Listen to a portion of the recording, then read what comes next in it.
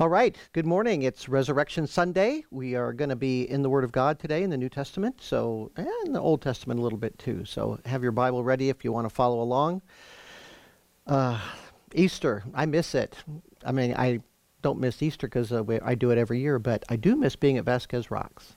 Though we haven't done that for 2 years now, and this year is going to be the second year, and so kind of bad. But 2022, we're going to be back over there. Look forward to that very much. I want to start off today sharing some statistical survey information. That should get your blood rushing. Now, seriously, I'm not too much into statistics and things like that. I don't really follow surveys because, opinion polls and surveys, it kind of all depends on the questions they ask sometimes and things like that. So I don't put a whole lot of value on them. But sometimes they provide some insights into the mood of the public or even what people believe if the surveys are done well. And two religious surveys caught my attention in the last couple of weeks. They tend to do them around Easter time.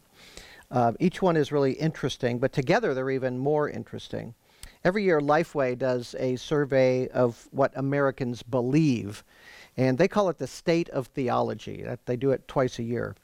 Usually it's really depressing because for some time now it really reveals that most Americans who identify as Christians, many of them don't believe even the most basic and essential doctrines of the faith. They really don't understand their own faith.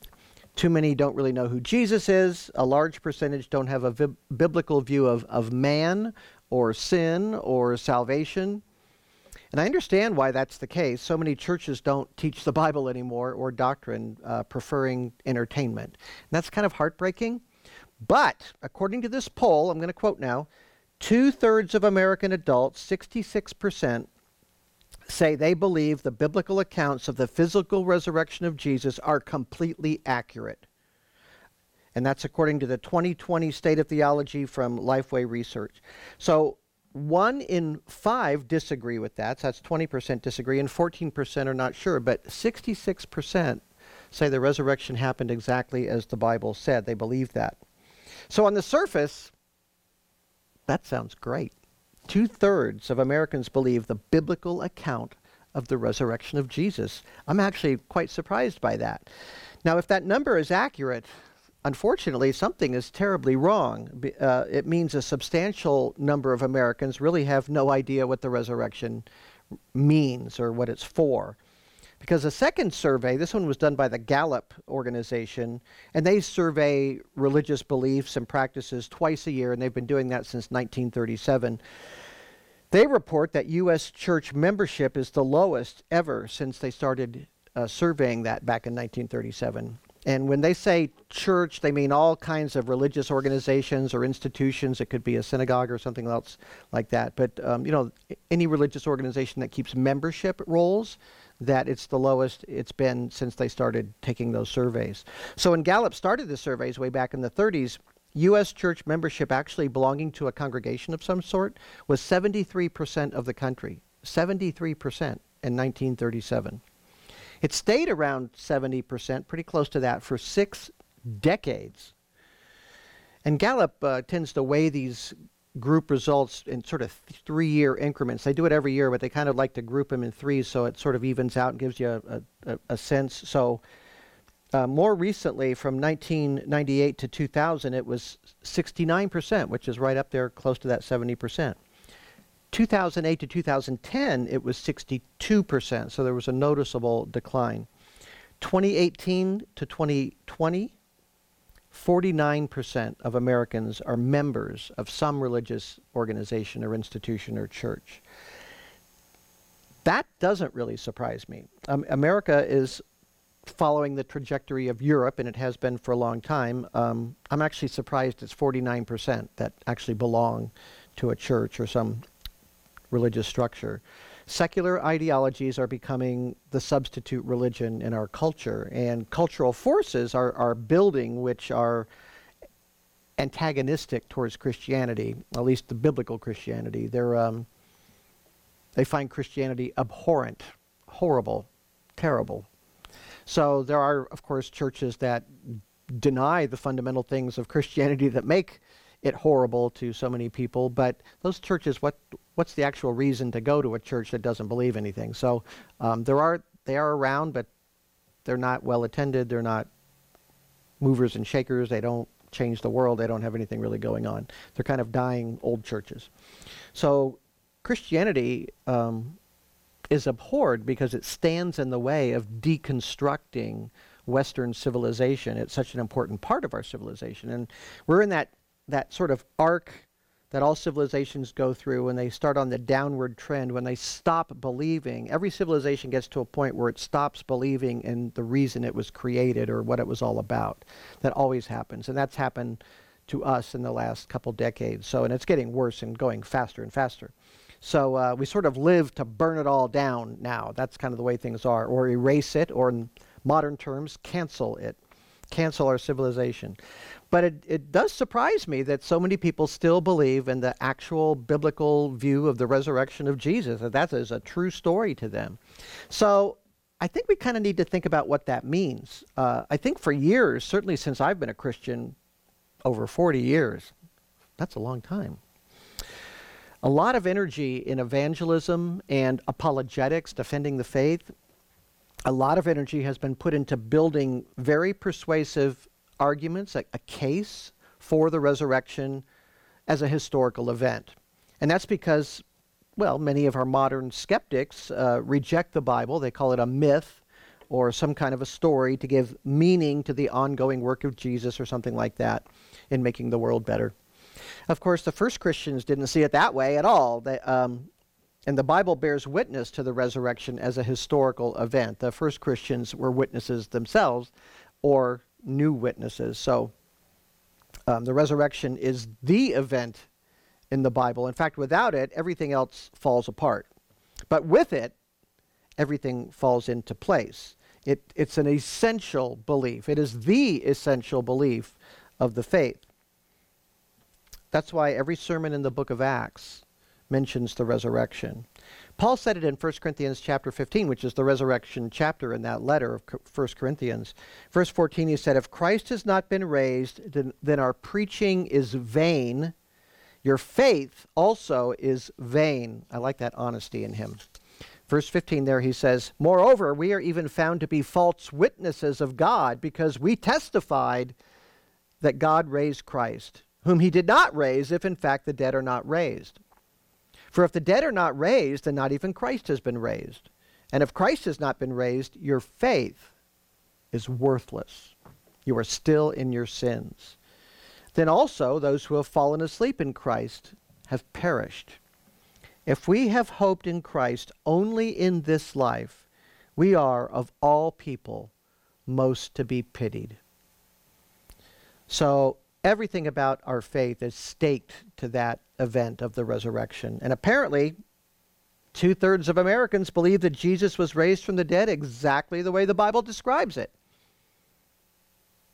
Now, that could mean that the work of the apologists focusing on the resurrection has been very successful. Or it might also mean that that really isn't where our energies needed to go. Maybe a little of both, probably so. But I think we can say this for sure. If the people who believe in the resurrection as presented in the Bible, if they embrace with full hearts the one who is risen, it would be a very different world we live in. If they did. If 60%, 66% of Americans embrace Jesus with their whole heart, knowing that he rose from the dead, our country would be a completely different place.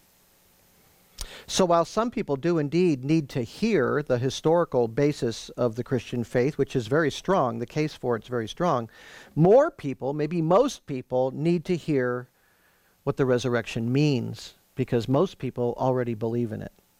They say they believe it, but many either don't understand it or they reject what it means.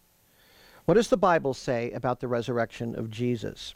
Well, we've been studying the book of Acts, so why don't we revisit that book a little bit this morning. Look at Acts chapter 2, if you want. Peter's great sermon on the day of Pentecost. We were there some months ago. That's the day the Spirit came with power. Let's look at Peter's message starting at verse 22. "Men of Israel, listen to these words. Jesus, the Nazarene, a man attested to you by God with miracles and wonders and signs which God performed through him in your midst, just as you yourselves know. This man, delivered over by the predetermined plan and foreknowledge of God, you nailed to a cross by the hands of godless men, and put him to death. But God raised him up again, putting an end to the agony of death, since it is impossible for him to be held in its power. Impossible. Why was it impossible for him to be held in its power? Because he defeated death. Death is the penalty for sin, and he was a righteous man, sinless, and he offered himself up for sinners like you and me to pay our debt to divine justice. And once he did that, the power of death was broken. Death was overcome. So right after that, Peter quotes Psalm 16. I'm not going to read that whole section, but that says that God will not allow his Holy One to undergo decay. And David wrote that psalm. And Peter says David wasn't talking about himself because he died, and his tomb is still there in Jerusalem. And David's been dead 1,000 years. But he says he spoke of the Holy One, and the Holy One is often a name, a reference to the Messiah in the Old Testament. And here's what Peter says in verse 29. Brothers, I may confidently say to you regarding the patriarch David that he both died and was buried, and his tomb is with us to this day. So because he was a prophet and knew that God had sworn to him with an oath to seat one of his descendants on the throne, he looked ahead and spoke of the resurrection of the Christ, that he was neither abandoned to Hades, nor did his flesh suffer decay. So David, in the role of a prophet, is receiving divine revelation, and he's talking about Jesus. So verse 32, this Jesus God raised up again, to which we are all witnesses. Therefore, having been exalted to the right hand of God, and having received from the Father the promise of the Holy Spirit, he has poured forth this which you both see and hear. And that's the Holy Spirit moving in the apostles. So, the two key words in there are risen and exalted.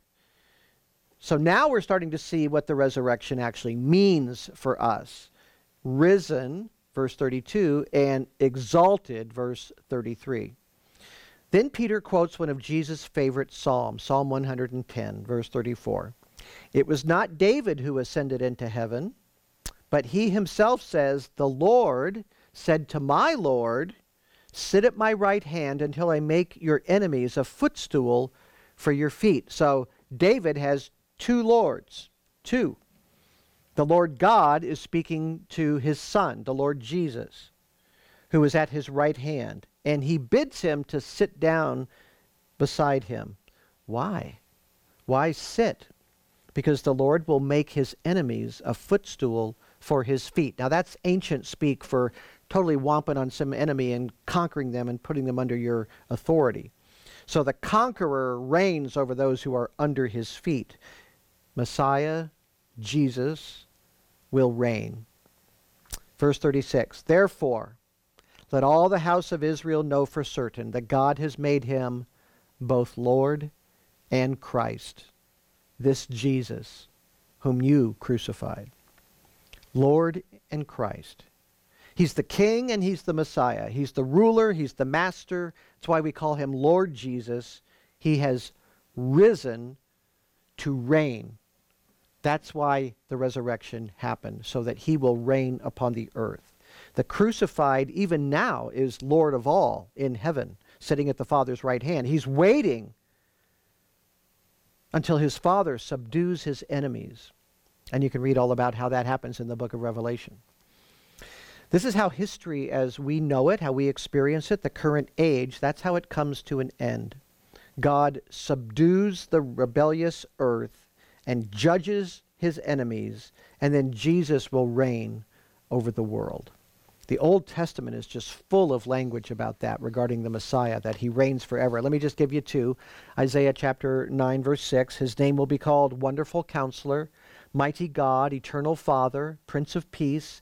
There will be no end to the increase of his government or of peace on the throne of David and over his kingdom, to establish it and to uphold it with justice and righteousness from then on and forevermore. no end to the increase of his government. Daniel 7:14, to him, the Son of Man, was given dominion, honor, and a kingdom, so that all the peoples, nations, and populations of all the languages might serve him. His dominion is an everlasting dominion, which will not pass away, and his kingdom is one which will not be destroyed. There's many references like that. So the point is that the Messiah is the Lord of the world, the King of all peoples. That's why he's coming again, to rid the world of corruption and to establish an eternal, righteous kingdom by his own power. God will not allow the rebellion against him to go on and on forever. He sent Jesus to save many rebels, to make atonement for them, and to restore them to God as sons and daughters. Hopefully that's you. That's what a Christian is. It's a restored sinner, a restored rebel through the blood of Christ. But everyone else must be crushed in a perfectly holy and just judgment, and their rebellious souls cast away from the presence of God forever. That's what hell is. Jesus called hell outer darkness. That's what that's talking about. So the Lord is a savior and a judge. A savior to those who repent and bend the knee to him, and a judge to those who remain in rebellion against him. That's the message of the resurrection. Jesus is the only Savior, and there will be a day of reckoning for every soul. When Paul preached to the pagan philosophers in Athens, and I'm going to go to Acts chapter 17 now, a little ahead of when we get there. That'll be months away. When he preached to those pagan philosophers in Athens, this is how he got their attention. This is Acts 17, verse 16. Now, while Paul was waiting for them at Athens, his spirit was being provoked within him as he was observing the city full of idols. So he was reasoning in the synagogue with the Jews and the God-fearing Gentiles, and in the marketplace every day with those who happened to be present. And also some of the Epicurean and Stoic philosophers were conversing with him. Some were saying, "What would this idle babbler wish to say?" And others, "He seems to be a proclaimer of strange deities," because he was preaching Jesus and the resurrection. He specifically says that. He was preaching Jesus and the resurrection. So they invite him to come and speak to their philosophy club, and he launches into a very interesting evangelistic message, which is really designed for pagan ears, describing the true God in terms and language that they might understand. He actually used as a launching point an altar he found in the city of Athens to an unknown God. So he says, "You don't know this God. I'm going to tell you all about him. He's the real one." So he tells them about the true God, and then he says, verse 30, "Therefore, having overlooked the times of ignorance, God is now declaring to men that all people everywhere should repent, because he has fixed a day in which he will judge the world in righteousness through a man whom he has appointed, having furnished proof to all men by raising him from the dead." So Paul points to the resurrection as the proof of this claim that God has appointed Jesus to judge the world. So he really doesn't even get to talk about Jesus as the Savior. At least it's not recorded that he did that. I think he was going there. I'm sure he was, but apparently he seems to have gotten interrupted by the reaction from everybody to the resurrection idea. So he doesn't quite get to explain all that. But some people do believe, and they start to follow and hear more about Christ. So people definitely need to hear about the cross. But Paul doesn't start there with this group. He knows that people won't seek a Savior unless they know they need one. So he's talking about what God commands of all people, that they should repent and turn to him. So that was foundational then in the first century when Paul preached it, and it is foundational now. But fewer and fewer Americans understand this. Fewer and fewer are raised to understand it, for one thing, and fewer attend Bible preaching churches where they will learn that. God is holy. He is pure goodness. So sinners need to repent in order to be right with him. God will judge the world through a man whom he has appointed. And who is that man? That's Jesus. How do we know that?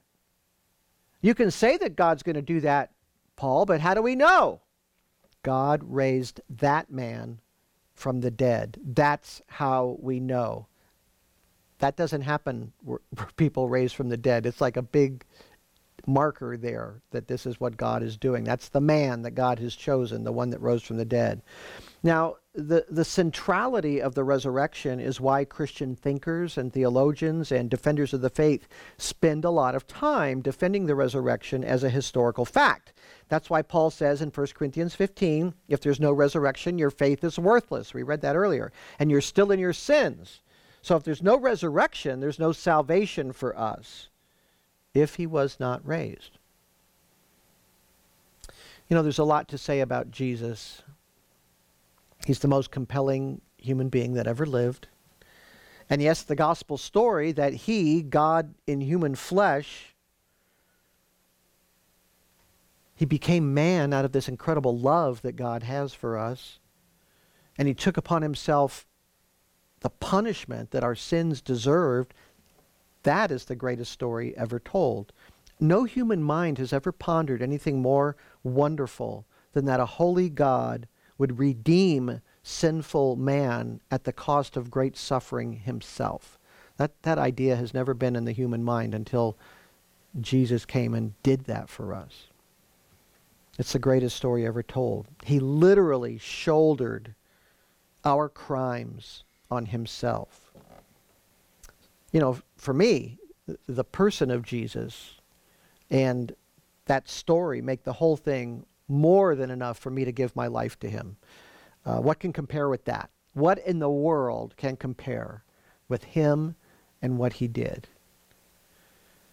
But all of that is nothing without the resurrection. That's why it's at the center. It's absolutely critical. So here in Acts 17, we saw the resurrection is deeply tied to Jesus as a judge, as the Lord. He is Lord. One other place I want to show you, Romans chapter 1. It's just right after Acts there. In Paul's letter to the Romans, which is his masterpiece on the subject of salvation, that's what the whole letter is really about. Listen to just how it begins. These are the very first verses he's writing to the Christians in Rome. Paul, a bondservant of Christ Jesus, called as an apostle, set apart for the gospel of God, which he promised beforehand through his prophets in the Holy Scriptures, concerning his Son, who was born of a descendant of David according to the flesh, who was declared the Son of God with power by the resurrection from the dead, according to the Spirit of holiness, Christ Jesus, our Lord. So the resurrection declares Jesus to be the Son of God. Paul calls him, Christ Jesus, our Lord. And here's where we find this disconnect between the two surveys I talked about at the beginning here. Large numbers of Americans believe in the resurrection, just as it appears in the Bible. They believe it exactly the way the Bible says it. But many of them have no commitment to Jesus as Lord. That's a huge problem. Oh, yeah, I believe that. I was raised with that. Yeah, I believe that. I believe Jesus was raised from the dead. They believe he's risen, but they ignore his authority as Lord. They don't care about what he cares about. They don't follow him. If somebody says, I believe that, you should say, how does that affect your life? Because many people will say, well, it doesn't really affect my life. Listen, the most basic way that we humble ourselves before Christ as Lord is to align ourselves. When I say align ourselves, I mean the things we care about, the things we love, and the things we hate, to align ourselves with him, with the things he loves and the things he hates. You know, I would never tell someone they have to be part of a church to be saved, but I will always tell everyone that following Jesus means cultivating our loves to match his loves. So we should love what Jesus loves and hate what Jesus hates. I mean, that just makes sense, right? As a Christian matures and grows and learns the Word of God and lets the Word of God richly dwell within him or her, he loves the things that God loves and he hates the things that God hates. He turns away from everything that God declares to be sinful and he embraces those things that God declares to be good and holy and righteous and lovely. Our priorities begin to become God's priorities. We start to live for him. We live for him. He's not an add-on. He's the center of our hearts. And that relates to the church membership survey. Did you know that Jesus loves the church? It was his idea. In fact, in Acts 20:28, Paul says he purchased the church with his blood. He died for the church. The church is his body. He's the head of that body. There's not only an intimate connection between the head and the body, but the body obviously is supposed to follow the direction of the head, right? I mean, that's why that analogy is used of the church and Christ as the head of the church. How would you feel if your fingers and your toes decided they're just not going to be a part of your body anymore? They're just going to take off an arm, a leg, a couple of ears, just walk off. They sit out. They sit out your life. Actually, my ears are sitting out my life pretty regularly these days. Oh, I'm not a member of this body. I just come around when I feel like it. I don't have to serve this head, follow his orders. Something in the attitude of that body part that says that isn't right. Doesn't make any sense at all. The church is a community of the redeemed. It's bought with the blood of Jesus. And every member is gifted by the Holy Spirit. Specifically, the Bible says, for the common good. So there's no common without community. The church is the redeemed community. So we do have a common world together in Christ, and we are to serve each other. You can use your gifts somewhere else, but they were designed and purposed by the Lord, the King, for the church. That's why he gave gifts to people. Every Christian has to weigh their responsibility to lovingly and joyfully use their gifts for others in the body of Christ, to serve them in some way. I've watched people doing that here in our church for 30 years and more. And it never ceases to amaze me how wisely God uses all of our differences and different gifts and strengths and talents to make a greater whole. Just like our bodies, with all of our diverse parts and systems in our body, they work together to make us these marvelous creatures. So I see it in our church, a living illustration of this really important principle. Every Christian has to take seriously and biblically the role the church should have in his or her life, not because of pressure from people or somebody's expectations of you, but just from a love to God, to Christ as your King and Lord and Savior. And those are his people, and he wants you to be in community with them. That's what the Lord requires. That's what the Lord expects of us. Serving people really shouldn't be a pain or a burden. Now, there are certainly burdens to be borne, and we do bear one another's burdens. And sometimes there are very painful situations, but all service to others, because human beings are sinful, it's going to involve pain and frustration sometimes. But service, using our gifts, is an opportunity to lift and heal and strengthen other members of the body. If we have a weak member of our body, if something isn't working, our whole body is sending cells and all kinds of things there to fix it. It rushes to try to make that right. And that's the way we're supposed to be. It can be as simple as encouraging someone. It doesn't have to be something spectacular. Showing an interest, meeting a need, praying with someone. That can only happen when you're present and in a community. Now, you can pray for people if you can't be with the church right now. You can be praying for people and contacting people and seeing how they are and using your gift right from where you are, and that's perfectly fine. But The norm is to be gathered together, worshiping together, encouraging one another. We don't just come here and do our thing and go home. We're here for each other. That's the whole idea. Jesus loved to please the Father. Jesus is Lord, so we should do that too. Jesus loved the Bible. It filled his mind and his thinking and his language. Jesus is Lord, so we should love the Word of God in the same way that he did. Jesus loves the church. He is Lord. More intimately, he is actually the head of the church, so we should love that too.